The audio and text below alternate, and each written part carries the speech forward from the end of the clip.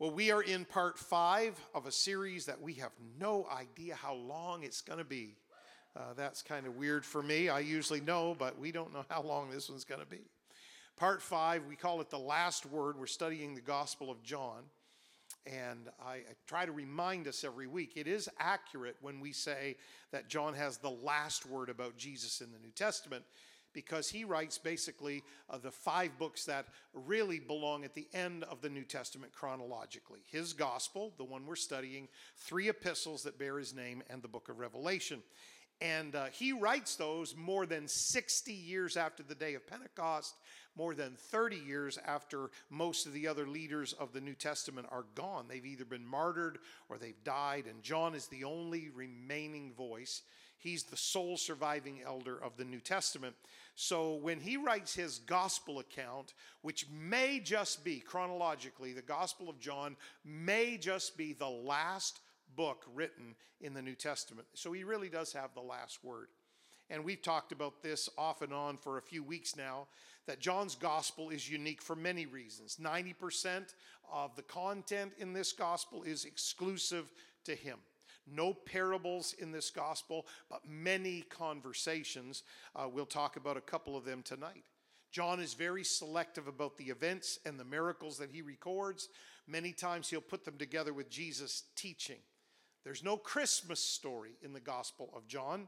No baby in a manger, no shepherds, no wise men, no star, no angels, because John knows that the birth of Jesus was well covered by the other gospel writers, Matthew and Luke specifically, when they wrote their gospels some 30 years earlier. He knows that the truth of the incarnation has been believed and preached by the New Testament church even longer than that. It's been about 60 years since Jesus walked on the earth.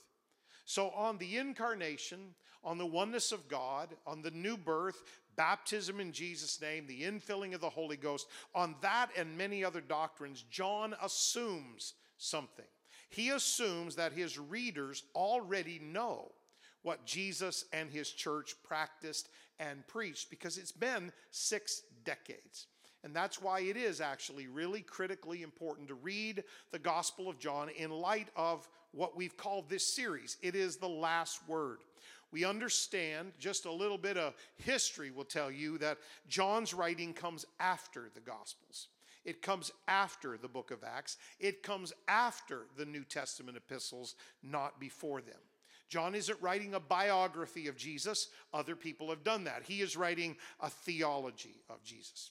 Now, I love charts, and you know that, and here's the chart that we're kind of working our way through.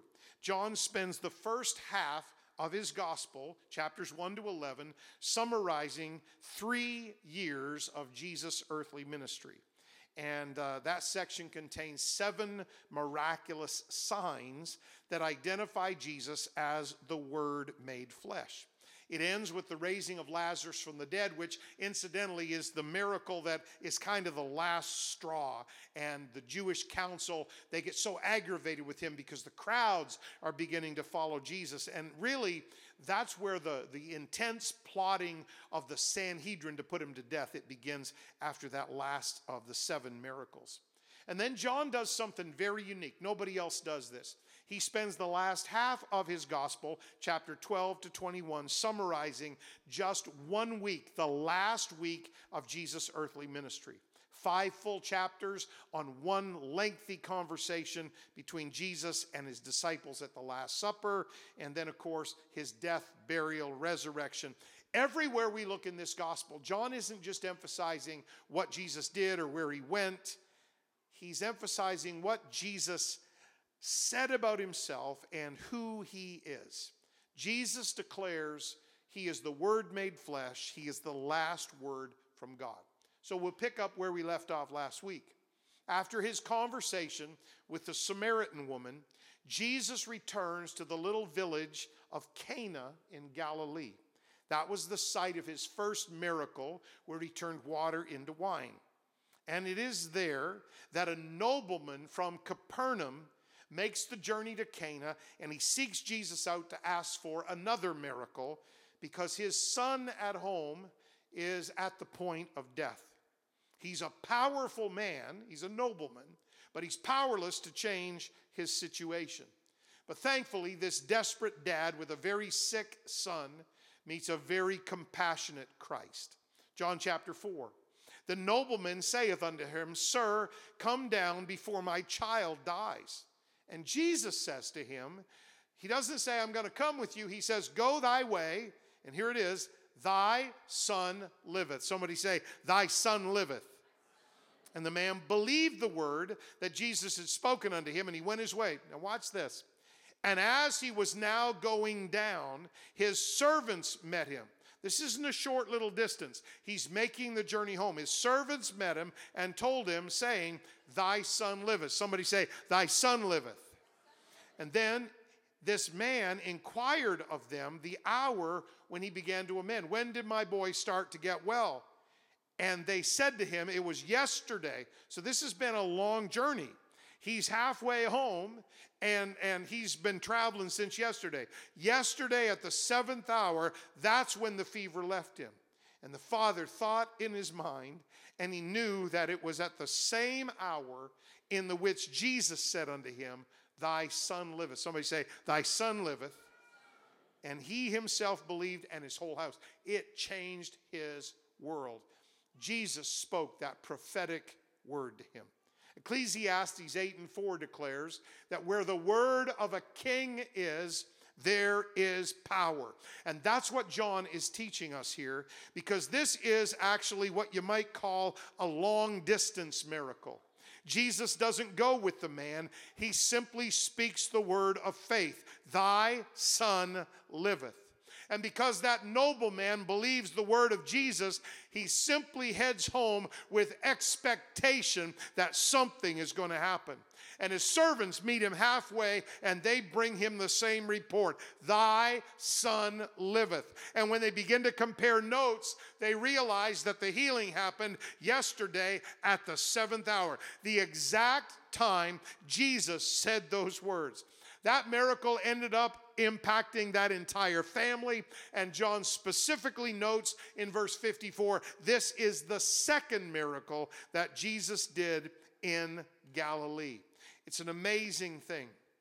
I remember, as I read through this passage, I remember way back, anybody remember dial-up internet? You know, the funny noises from the modem? Some of you aren't even that old. Some of you are faking. You were there before there was internet, dial-up or otherwise. And it was slow to get online, and webcasts, they weren't even called webcasts back then. They were primitive and whatever. We didn't have the website we have now or whatever. But our missionary friends, some of you would remember this story, Alan and Georgine Shawm, they were under like literal attack in Pakistan. It was rough and it was dangerous, and their ministry and their work was under attack. And they were tuning in to our service, and they were dialing up, internet, and all of that noise and all of that business. And the webcast finally came on.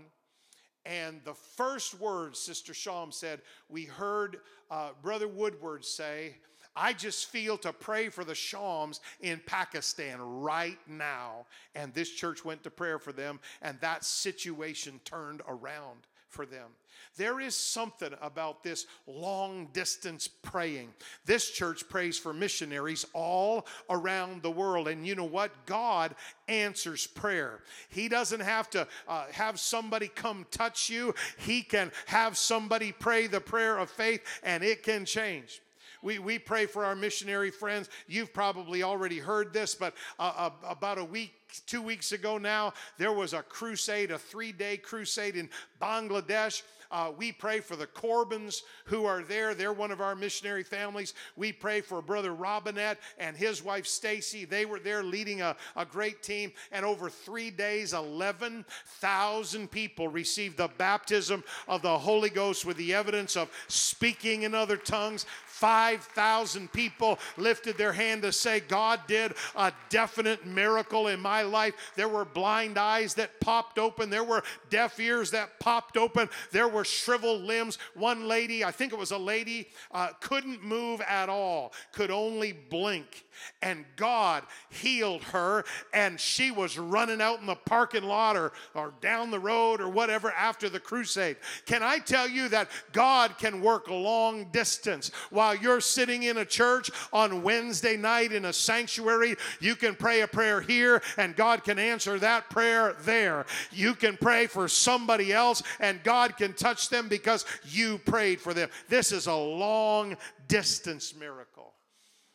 That man got his miracle because when Jesus spoke the word, he believed the word. Your son liveth. And he just believed it and headed home. He didn't have an argument with Jesus. He didn't beg Jesus, oh, you got to come, because if you don't come, if the pastor doesn't show up, if somebody special doesn't lay their hand on me, if it's not the evangelist that prays those words of faith over me, I can't be healed. That's rubbish. You can be healed because it's all about Jesus and his power to heal, not about anybody else and their power to do something. Thy son liveth. And it was done. Now in chapter 5, Jesus returns to Jerusalem for one of the Jewish feast days. On the way to the temple, he goes by the sheep market, and right beside the sheep market is a pool named Bethesda. And Bethesda means house of mercy. And that pool had become somewhat of a healing shrine, because sick people from all over, they would gather in the 5 porches that surrounded that pool, and they would wait. And the Bible tells us they were waiting for an angel to show up. They were waiting for the water to be troubled. They were waiting for their miracle to happen. Now, we don't know, because the Bible doesn't say. We don't know if that whole business about the angel troubling the water and people getting a miracle, we don't know if that's just a legend that had grown up, or if somebody actually had been healed at that pool at some point. But whatever the case, whether it was a religious legend and people had gathered for that reason, or whether somebody way back had actually been healed there and everybody else was waiting for their chance, some of these people are so desperate that they have waited by this pool for years wanting a miracle.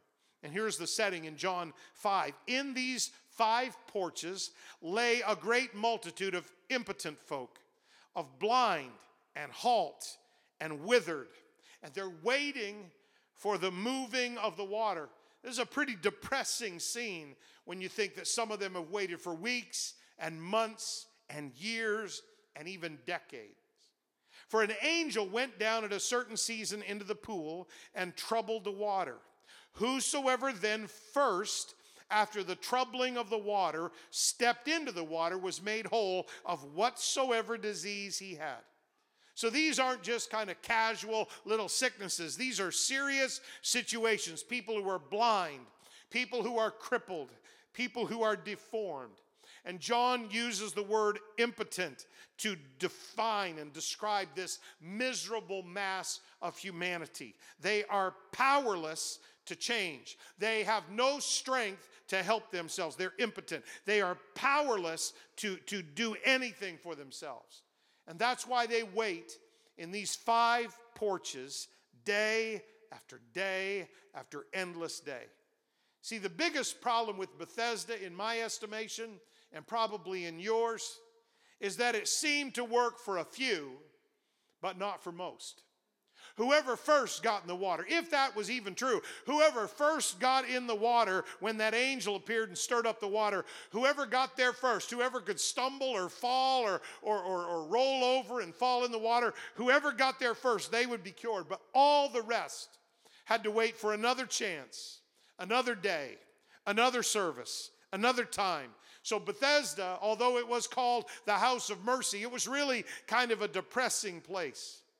But on this day, brothers and sisters, Jesus himself steps into that atmosphere of frustration, and he heads straight for one of the most senior members of the Bethesda fraternity. This crippled man has waited by this beautiful pool for 38 years. Now, John may very well be using that little detail to remind us that according to Deuteronomy 2:14, Israel wandered in the wilderness for 38 years. We rounded off to 40 because there was that time when they sent in the spies and they waited for the report, and then they decided not to go into the promised land. And then at the end there was Deuteronomy, when Moses gave a speech and they met and they prepared to enter the land the second time. So we rounded up to 40 years, but really it was 38 years that they literally wandered through the wilderness. And this man, for 38 years, he sat by this pool just hoping that he'll get his miracle that will deliver him. So the point John is making, and the reason Jesus probably picked that man, is this is a long-term, chronic, critical, absolutely hopeless situation. I don't know if you've ever seen, or you've ever had, or you've ever experienced a long-term, absolutely hopeless, chronic, critical situation. But let me tell you, it's no longer long-term, absolutely hopeless, critical and critical when God shows up. It's no longer hopeless. Not when God walks into the room. My Bible still tells me this: with men, this is impossible. But with God, all things are possible. I don't want to weary you tonight, but I'm going to read that one again. With men, you say it's impossible. But with our God, all things are possible. Jesus says in Mark 9, if you can believe, all things are possible to him that believeth. Mark 10, with men it is impossible, but not with God. For with God all things are possible. You better amen, or I'm going to read them all again. All things are possible. Not some things, not a few things, not the easy things, not the common things, but whatever it is that you have need of, it is impossible with man. You've already shaken your head, cried your tears, you've wet your pillow at night just saying, God, this is hopeless. But let me tell you, while it may be impossible with you, while it may be impossible with man, all things are possible with God. If you can just trust him like that man trusted him with his son. Your son liveth. He just headed home expecting to see his boy out of that sick bed. With men it is impossible, but not with God. For with God all things are possible. If that's not enough, try Luke 1. For with God nothing shall be impossible. But it's big. Nothing shall be impossible. But it's bad. Nothing shall be impossible. But the doctor said nothing shall be impossible. But the banker said nothing shall be impossible. But the counselor, nothing shall be impossible. But my emotions said nothing shall be impossible. For with God nothing shall be impossible. Luke 18, the things which are impossible with men are possible with God.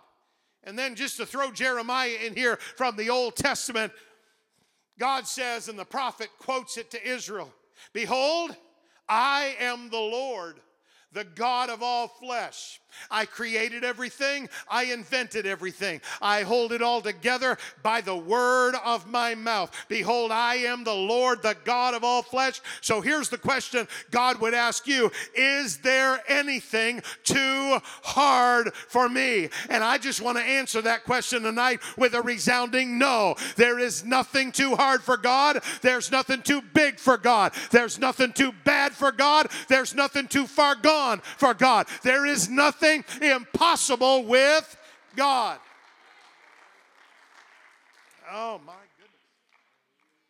I just knew when I was typing those out this afternoon that I'd get stuck here, because so often we accept things that we don't have to accept. We put up with things that we shouldn't put up with, and we accept the devil's diagnosis and we accept the devil's threats, and that just becomes our reality. But when you serve Jesus, he's the God who cracked open time and walked in a body of flesh, also he could walk among us and prove to us by his ministry that with God nothing shall be impossible, that with God all things are possible, that there is nothing too hard for God. I wish you'd lift up your hands and pray over that situation that rushed into your mind while I said all of those scriptures. You're thinking, yeah, it's impossible. Yeah, it's too far gone. The doctor said, the lawyer said, the banker said, the counselor said, I said, they said. If you just get your eyes on Jesus and get your eyes off all of that, with God, nothing shall be impossible. With Jesus, all things are possible. There is nothing too hard for him. There's no sickness greater than him. There's no situation that he doesn't understand and can't fix. There is nothing impossible with God. Oh my goodness. Now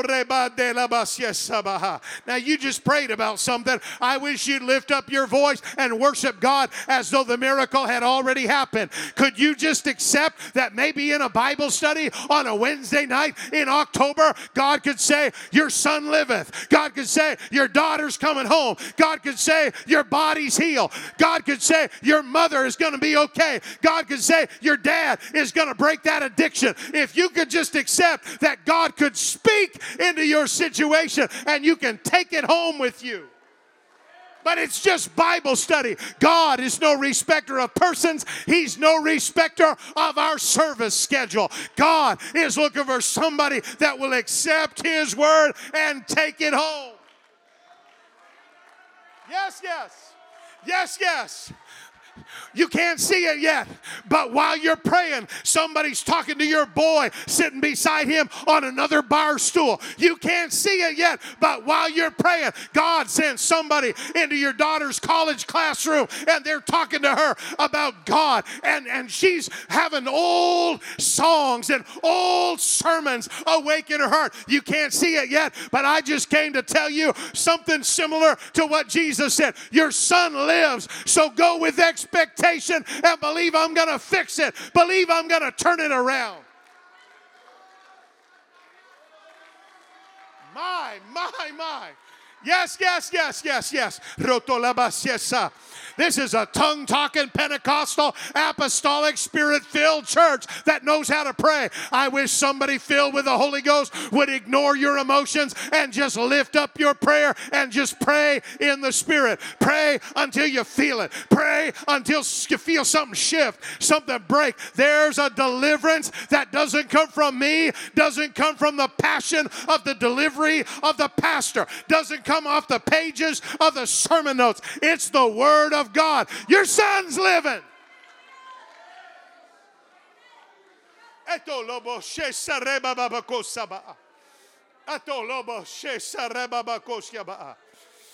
Whew. My goodness. My goodness.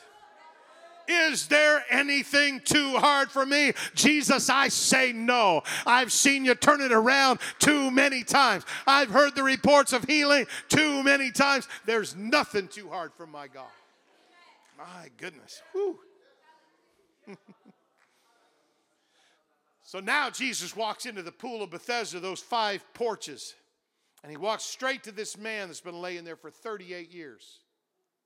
I don't know how long that noble man's son was sick, but it wasn't 38 years. This is an even more hopeless situation. And Jesus' question to him, it cuts straight to the chase. Wilt thou be made whole? Do you really want this miracle? The answer should be obvious, but this man on this day at this pool, he doesn't respond with enthusiasm. He responds with excuses. When Jesus saw him lie, knew that he'd been now a long time in that case. That's an understatement. He saith unto him, wilt thou be made whole? And the impotent man, he answers him, Sir, I have no man when the water is troubled to put me in the pool. But while I am coming, another steppeth down before me. He is a truckload a boatload of excuses. I have no man. I'm dependent on other people instead of God. When the water is troubled, I'm dependent on ideal circumstances, not on God. I have no man when the water is troubled to put me in the pool. I'm dependent on certain locations. If it doesn't happen at a camp meeting, conference, youth event, church service, Sunday night when the praise team is going on about 1,000 miles an hour and about 1,000 decibels loud, I can't get it. I have nobody to put me in the pool. I've got to have a certain location. But while I am coming, I'm trying to get there. I'm dependent on my own efforts. I'm doing everything I can, Jesus. But while I am coming, another steppeth down before me. Worst of all, in addition to all those other excuses, this man's entire focus, listen, is on what didn't happen before instead of what could happen now. Boy, I wish I could set a pile of Pentecostal people free from that attitude and that handicap. They're so bound, they're so disappointed, they're so focused on what didn't happen before, what didn't happen the last time they prayed, what didn't happen in the last service they were in, that they can't raise their faith level for what could happen right now. So you got to imagine this, because this is kind of funny. You got this man, he's crippled, he's laying there. He's been there for 38 years. And he's staring intently toward the waters of Bethesda. He's laser focused on the waters of Bethesda. And Jesus, God robed in flesh, is standing right here. Saying, would you like to be whole? Would you like to be healed? Would you like me to make a difference? And it's kind of like, get out of the way, Jesus. You're blocking my view of the pool. Somebody else might get there.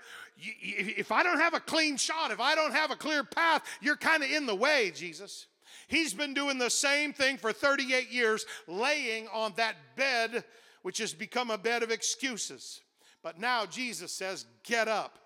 And when that crippled man responded in faith, immediately the miracle happened, and he picked up his bed, the thing that he'd been laying on for 38 years, and he began to walk. And Jesus simply said this to him, rise, take up thy bed, and walk. My goodness, I felt this today when I was studying. I just feel like repeating the words of the scripture to somebody in this place. It's time to rise up. It's time to take up whatever has been holding you back, holding you down, whatever your excuse is, whatever your reason is, whatever your fear is. Get up, take that up, and start walking with God. And if you'll do that, you will be healed. My goodness. This is the third miracle in the Gospel of John out of 7. And it stirs up a controversy that will follow Jesus throughout his ministry, because this miracle was done on the Sabbath day. And the Jews are more concerned about their tradition than they are about this man's condition. And here's what the Bible says. It's hard to believe. It's crazy. And therefore did the Jews persecute Jesus, and they sought to slay him. Why? Because he'd hurt somebody? Because he'd done something illegal? No, because he had done these things. What things? He'd healed people on the Sabbath day. And when they came to Jesus with that accusation, who do you think you are healing on the Sabbath day? What do you think you're doing, messing up all the traditions? Jesus answered them and said, my Father worketh hitherto, and I work. And therefore, the Jews sought the more to kill him. They still didn't listen.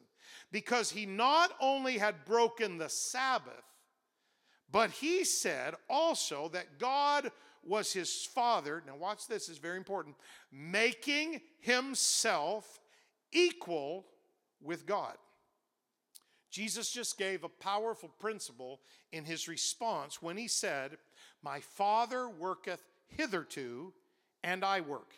You see, the definition of a miracle is when God does instantly what he normally does gradually.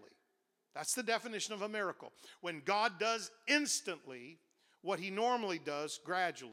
For example, nature slowly turns water into wine through fermentation. The water in the grapes becomes wine. But Jesus did that instantly. The farmer slowly multiplies bread through planting, sowing, reaping, harvesting, baking. But Jesus multiplied bread instantly. The doctor slowly heals bodies through medicine. But Jesus did it instantly. That's the very definition of a miracle. When God does something instantly that he normally does gradually. And while theologians miss it every day of every week of every year, all the time today, the Jews knew exactly what Jesus had just said to them. He was making himself equal with God. He literally was telling them, you don't have any control or any authority over me. If I want to heal on the Sabbath, I am Lord of the Sabbath. I gave you the Sabbath. You're looking at God in a body of flesh. There's a scripture in Hebrews that's very beautiful. Wherefore, when he cometh into the world, we'll celebrate in just a couple of months that God was incarnated, robed in flesh, came into the world. Wherefore, when he cometh into the world, he saith, sacrifice and offering thou wouldest not, but a body hast thou prepared me. When the Bible refers to the Son of God, it's talking about that body that God occupied for 33 and a half years. Some of you, if you... what is it you do on Facebook? You follow people? That sounds kind of creepy. If you follow me on Facebook, you would know that my son's birthday was last week, and I wrote this in a Facebook post. I'm a pastor, and part of that privilege is explaining concepts like the incarnation. How Jesus could be Almighty God in a body of flesh, and why the Bible could still call him the Son of God. He's Almighty God, but he's still called the Son of God. And I said this, it's pretty simple, pretty elementary, but it means a lot to me. It's not all that difficult to understand that concept if you're a dad. Because having a son is like having your own heart walking around outside your body. You feel that way about your kids. You're joined some way that other people are not joined. And no wonder, I said this, no wonder God gave his son. That was the only way he could communicate his amazing love for us. So brothers and sisters, yes, the Word became flesh. God came to earth in a body. Why? So we could feel what you feel. So we could go through some of the things you go through. So we could have people hate him and misuse him and abuse him. So we could cry tears and feel tired and experience pain. That's why he came, so that when you go to him in prayer, it's not strange to him. He's not way up here and you're just this little tiny thing down here that he doesn't care about. No, when you pray to him, he understands where you're coming from. And the reason he feels compassion for you is because God robed himself in flesh. And so the rest of this chapter contains Jesus' lengthy answer to the objections of the Jews. And he methodically makes a case. It's all through chapter 5 of John. He methodically makes his case that if the man they can see is doing the same things as the God they can't see, then the Father and the Son must be one. In other words, the body standing before them must house the Spirit of the God that created them.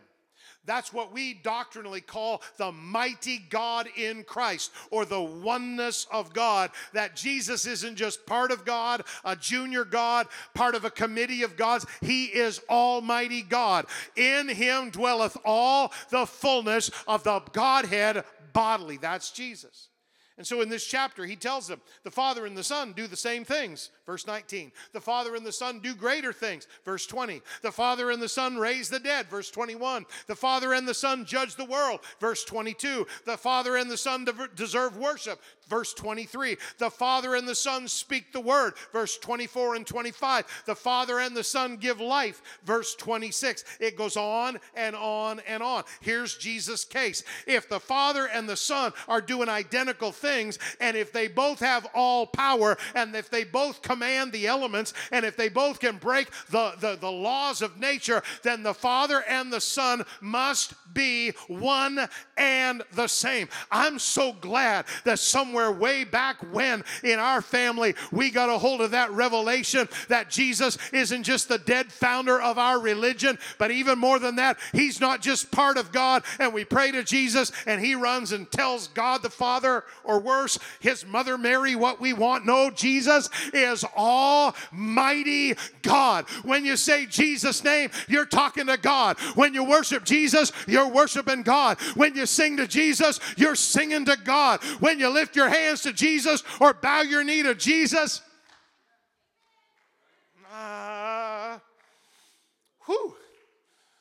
I am so wound up about this tonight.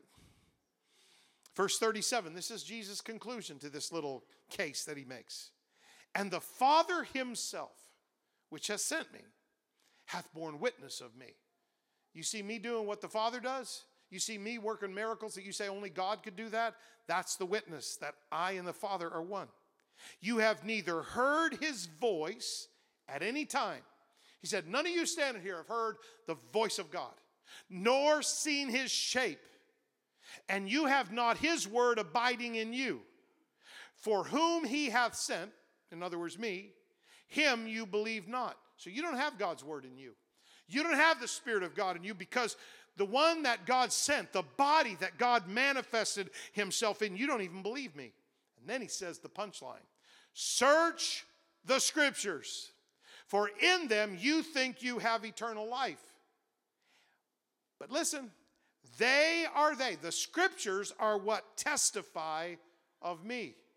Here you are with your little religion, and you're searching and studying the Scripture. You're reading the book of Psalms and the book of Proverbs. You're reading Genesis and Exodus, and you're reading Numbers and Leviticus and Deuteronomy. You're reading through all the history and all the prophets, Isaiah and Jeremiah. You're searching the Scriptures, and you think that's doing something for you, but unless you accept who I am, unless you accept what I have done, unless you accept that I am God, you're wasting your time, because the Scriptures all point to me. The Scriptures all testify of me. What are you saying, Jesus? I'm saying I'm the voice of God, and I am the shape of God. I'm saying I am the brightness of God's glory. I am the express image of his person. That's what Hebrews 1 and 3 says. Jesus is the Word of God manifest in the flesh. 1 Timothy 3:16. He dwells among us. John 1:14. He is the Son of God, which means that Jesus is the body of God. Hebrews 1 and 8, Hebrews 10 and 5. In other words, Jesus is God, and every scripture in your Bible is designed for one reason, whether Old Testament or New, whether written by a prophet or a pastor, whether it was written by somebody that was a historical person, or whether it was written by somebody that was right in the throes of preaching the gospel. It doesn't matter. Every scripture in your Bible is designed to point you like runway lights at an airport to guide that plane in. All of the scriptures testify of Jesus. This isn't in my notes, but I need to say this. The Bible points us to Jesus, and Paul wrote in 2 Corinthians, all of the promises of God in him are yes, and in him are amen. So I'm not a dummy. I know that when I look in the Old Testament and God says to Joshua, every place that the sole of your foot treads, I have given it to you. I know that wasn't written to me. I'm pretty smart. I'm pretty bright. I'm halfway intelligent. I know that wasn't written to me, but Paul gives me permission to go and grab that out of the book of Joshua, because it's Paul who said all of the promises of God in Jesus are yes, and in Jesus are amen. That's why I can go back to Joshua and say, God, every place that the sole of my foot treads, you're going to give it to me. That's why I'm going to walk around my house and I'm going to pray. I'm going to walk around the bedrooms where my backslidden children sleep, and I'm going to pray. Every place that my foot treads, you're going to give it to me. I know that God and his word, those words were first spoken to a Philippian jailer, and thou shalt be saved and thy house. I don't live in Philippi. I'm not a jailer, and I've never met the Apostle Paul, nor imprisoned him, nor beaten his back with a cat of nine tails. However, those words that were spoken to that Philippian jailer, Paul said, all of the promises of God in Jesus are yes, and in Jesus are amen. So I need that one every once in a while. And thou shalt be saved and thy house. I'm smart enough to know that when God spoke, I am the Lord that healeth thee, he spoke that to Moses and the children of Israel. But Paul said, all of the promises of God in him are yes, and in him are amen. So every once in a while, I run back to the Old Testament and I say, God, I need that one. I am the Lord that healeth thee. That's what Jesus is saying. All of the scriptures point to me. All of the scriptures testify of me. I'm the voice of God. I'm the shape of God. I am the Word manifest in the flesh. I am the Word dwelling among you. I am the Son of God. I am the body of God. It's amazing. The fourth miracle John records in his gospel is actually recorded by all four gospel writers. It's one of the most famous miracles that Jesus did, maybe because we all like to eat. I'm not sure. All four gospel writers, Matthew, Mark, Luke, and John, record the feeding of the 5,000, probably because it impacted such a huge multitude of people at one time. It happens at Passover, and Passover always reminds the Jews of Moses. But Jesus says, I'm greater than Moses. And he says that because he tells them in this chapter 6 of John, he said, I'm the true bread. Moses gave you manna. Moses gave you bread from heaven. It's called manna. You got it every day for 40 years. But I'm better than Moses. I'm greater than Moses because I'm the true bread. I'm the bread of God. He says all these phrases. I'm the bread of life. I'm the bread that came down from heaven. I'm the living bread. He even says this in verse 51 of chapter 6 in John. He said, the bread that I will give is my flesh, my body. Jesus is talking about his crucifixion, but even his disciples don't quite understand what he's saying at this point. Now, it's in the middle of this lengthy discourse about his identity that Jesus directly uses the holy name of God, first revealed to Moses at the burning bush, I am that I am. He uses that name in reference to himself when he says in verse 35 and verse 48, I am the bread of life. Ego eimi, I am. It's a direct reference back to what Moses encountered at the burning bush when God revealed himself. Now, of course, the Jews are angry when he says that because they understand the implication. Jesus is once again claiming not to be like God, but to be God manifest in the flesh. I am the bread of life. He that cometh to me shall never hunger. He that believeth on me shall never thirst. Verily, verily, I say unto you, he that believeth on me hath everlasting life. Why? I am that bread of life. Now, here's the strange thing. When we say Jesus' disciples, we normally think of the 12. But there were many people that followed Jesus. And at this point, even some of Jesus' own disciples were offended by this claim. It tells us that in chapter 6, verse 61. They were offended at this. They were following him for what he could do for them. He could feed them with miraculous bread. He could heal broken bodies. They were following him for what he could do for them, not because of who he was. So when it came to the revelation of truth about Jesus, they walked away. Can I just tell you something? And I hope you feel exactly the same as I do, and I believe that you do. I am not following Jesus because he answers every single prayer I ever pray. I am not following Jesus because I always understand exactly what he's doing while he's doing it. I am not following Jesus because every day just turns up smelling like roses and I just wake up in a sugar high every morning. I am not following Jesus because I've never cried a tear or never been sick or never had an issue or a problem or a disappointment. I am following Jesus because of who he is. One preacher said, if a man can raise himself from the dead, I'm going with him. Whatever he says, I'm going to do. Whatever he commands, that's what I'm going to do. If a man can raise himself from the dead, that man is God. Man can't do that. I am not following Jesus because he's always done everything I wanted. I am following Jesus because of who he is. But this is a tragic point in the Gospel of John. Nobody else records it like this. From that time, after this revelation, I am the bread of life. From that time, they were there for the 5,000. They were there for the bread and the fish and the loaves. And they were there to gather up the baskets. And they were there for all of that. But when Jesus gave them revelation of who he was, from that time, many of his disciples went back and walked no more with him. And Jesus looks at the 12 disciples that we know very well. And he said unto the 12, will you also go away? You going to leave me too? You going to walk too? You going to wave goodbye too? Will you also go away? And thank God for Simon Peter. He could put his foot in his mouth faster than anybody else in the first century. But every once in a while he said something so powerful. Then Simon Peter answered him and said, Lord, to whom shall we go? Where else would we go but with you, Jesus? Because you have the words of eternal life. Yeah, thank you for the bread, the little lunch with the fish. Good. Thank you for being there when you turned water into wine. Thank you for that. But you got something way better than wine and bread and fish and healings and little miracles. You have the words of eternal life. And Peter says it, and he gets it right.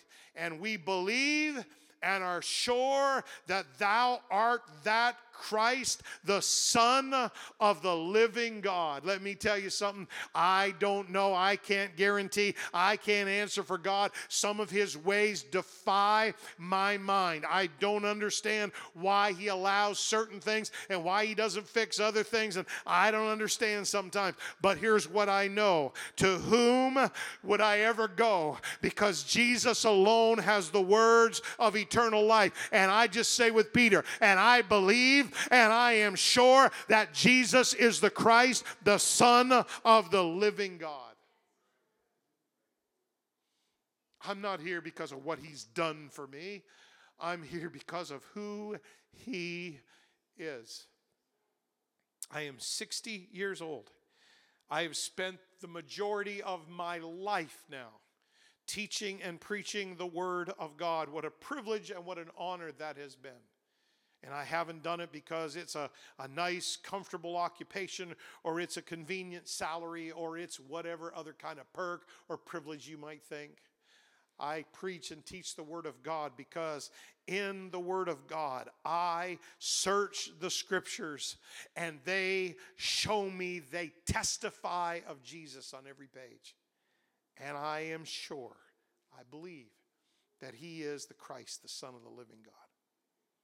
Let me continue. The feeding of the 5,000 and Jesus' discourse about being the bread of life, they take place one day apart.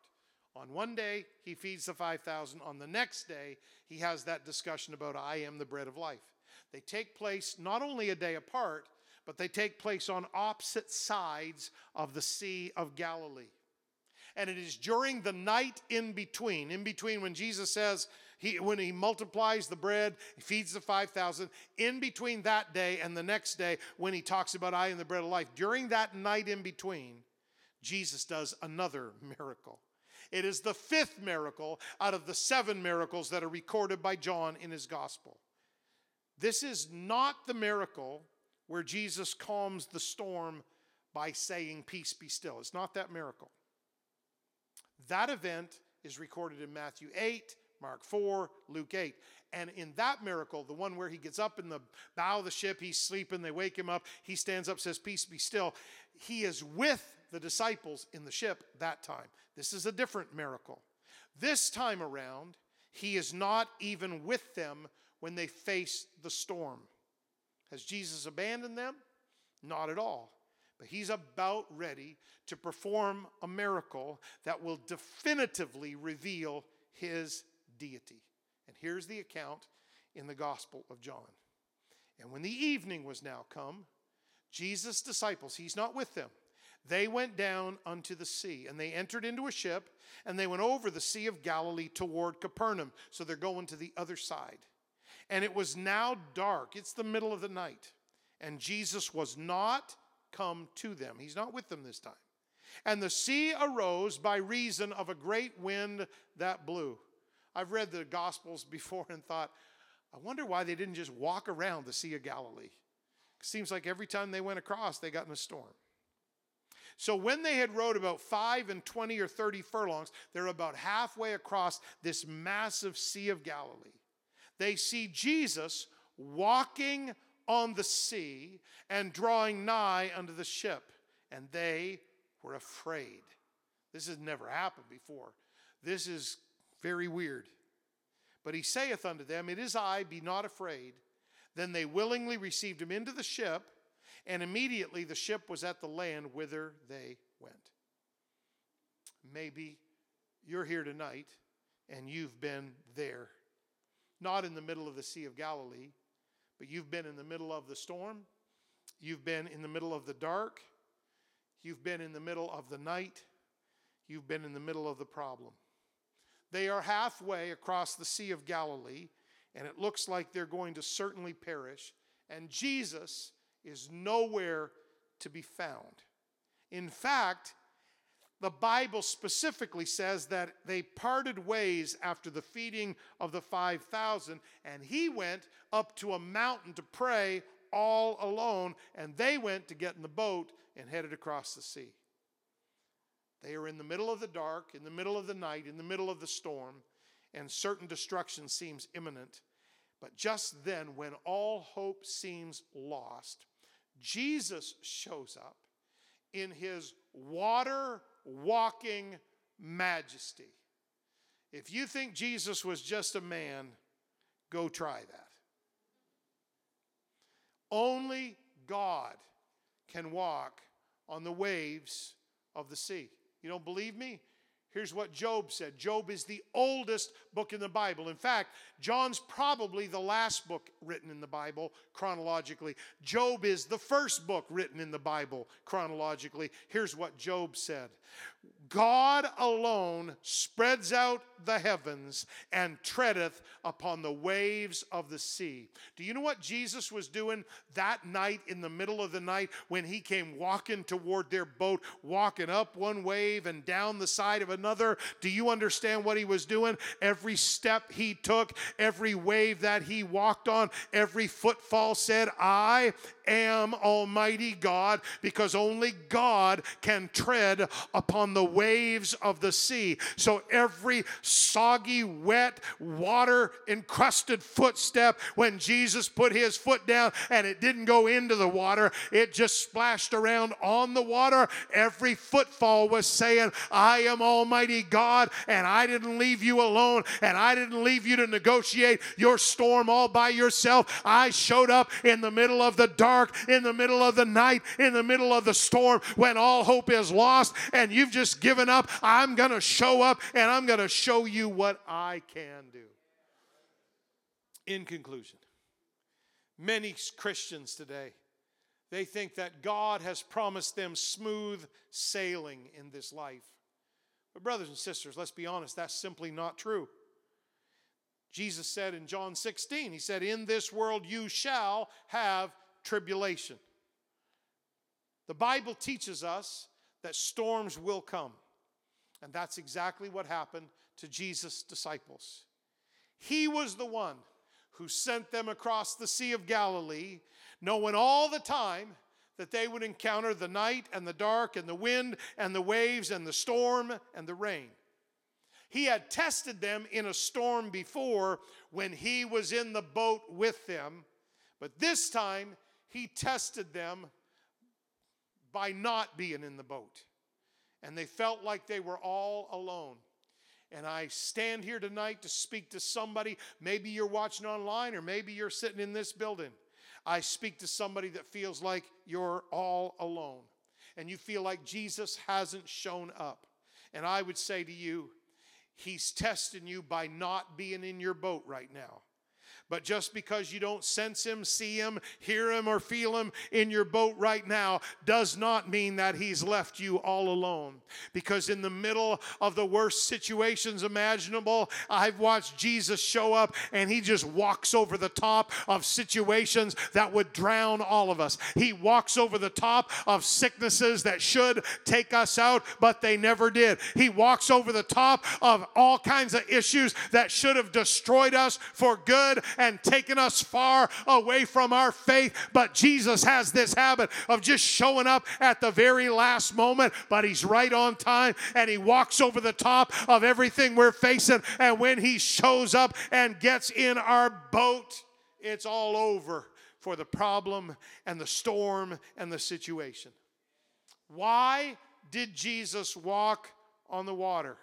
2 reasons. Number 1, to show them he was God who could tread on the waves of the sea. Number 2, he was showing them that the thing that you fear, the water, the waves, the storm, the rain, the thing that you fear is actually the thing that's going to bring me close to you and you close to me.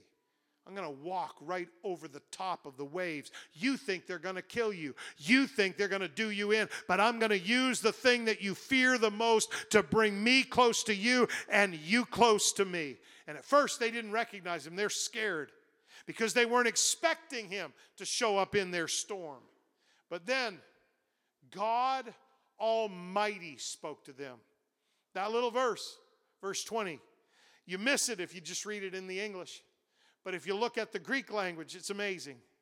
But he saith unto them, it is I, be not afraid. Somebody say, it is I. In the Greek language, that is ego eimi.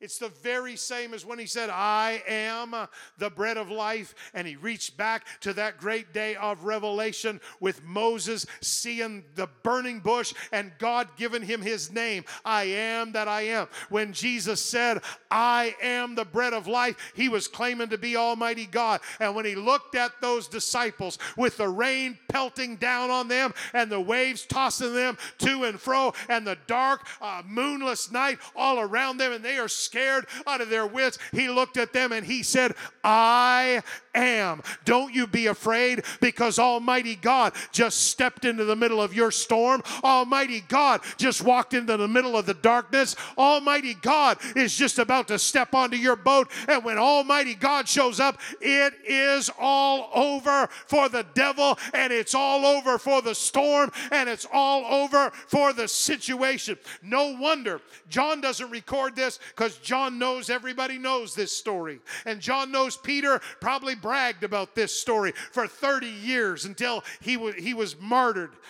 So John doesn't record this, but Matthew does and Mark does, that Peter, he got so bold in that moment when Almighty God revealed himself in the person of Jesus walking across the waves of the sea. You know what Peter did? Hey, Jesus, can I join you? Can I walk on top of those waves too? Can I walk in the middle of an impossible situation and it not take me out? Can I try that too? And Jesus said, come on. And Peter actually jumps out of that boat. Now you all look at his failure. Yeah, he tried, but then he sunk. But he didn't drown. He walked all the way back with Jesus to the boat after Jesus lifted him up.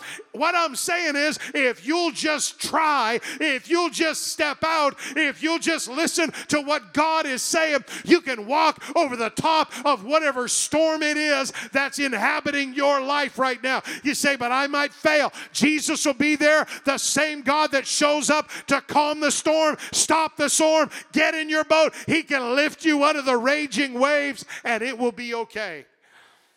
Oh, my goodness. Whew. I'm sorry, I never do this because I'm a teacher, and teachers, they have like lesson plans or whatever they call this thing. I never do this, but I just want to go back. With men, this is impossible, but with God, all things are possible. If you can believe, all things are possible to him that believeth. With men it is impossible, but not with God. For with God all things are possible. For with God nothing shall be impossible. The things which are impossible with men are possible with God. Behold, I am the Lord, the God of all flesh. Is there anything too hard for me? What do you think Jesus is saying in these stories in the Gospel of John? I can show up at a pool and I can let your legs gain strength. I can show up at a well and I can change a nameless woman's life forever. I can speak a word and a nobleman's son can get up out of a sick bed at that exact moment, even though he's miles away. And I can walk over the top of your storm, and I can show up in the middle of your darkest night, and I can change everything. I am the Lord, the God of all flesh. Is there anything too hard for me? And the resounding answer from every believer and from the apostolics and from the Pentecostals and from CCC is no, there is nothing too hard for our God. Woo. I'm done. I wish you'd stay.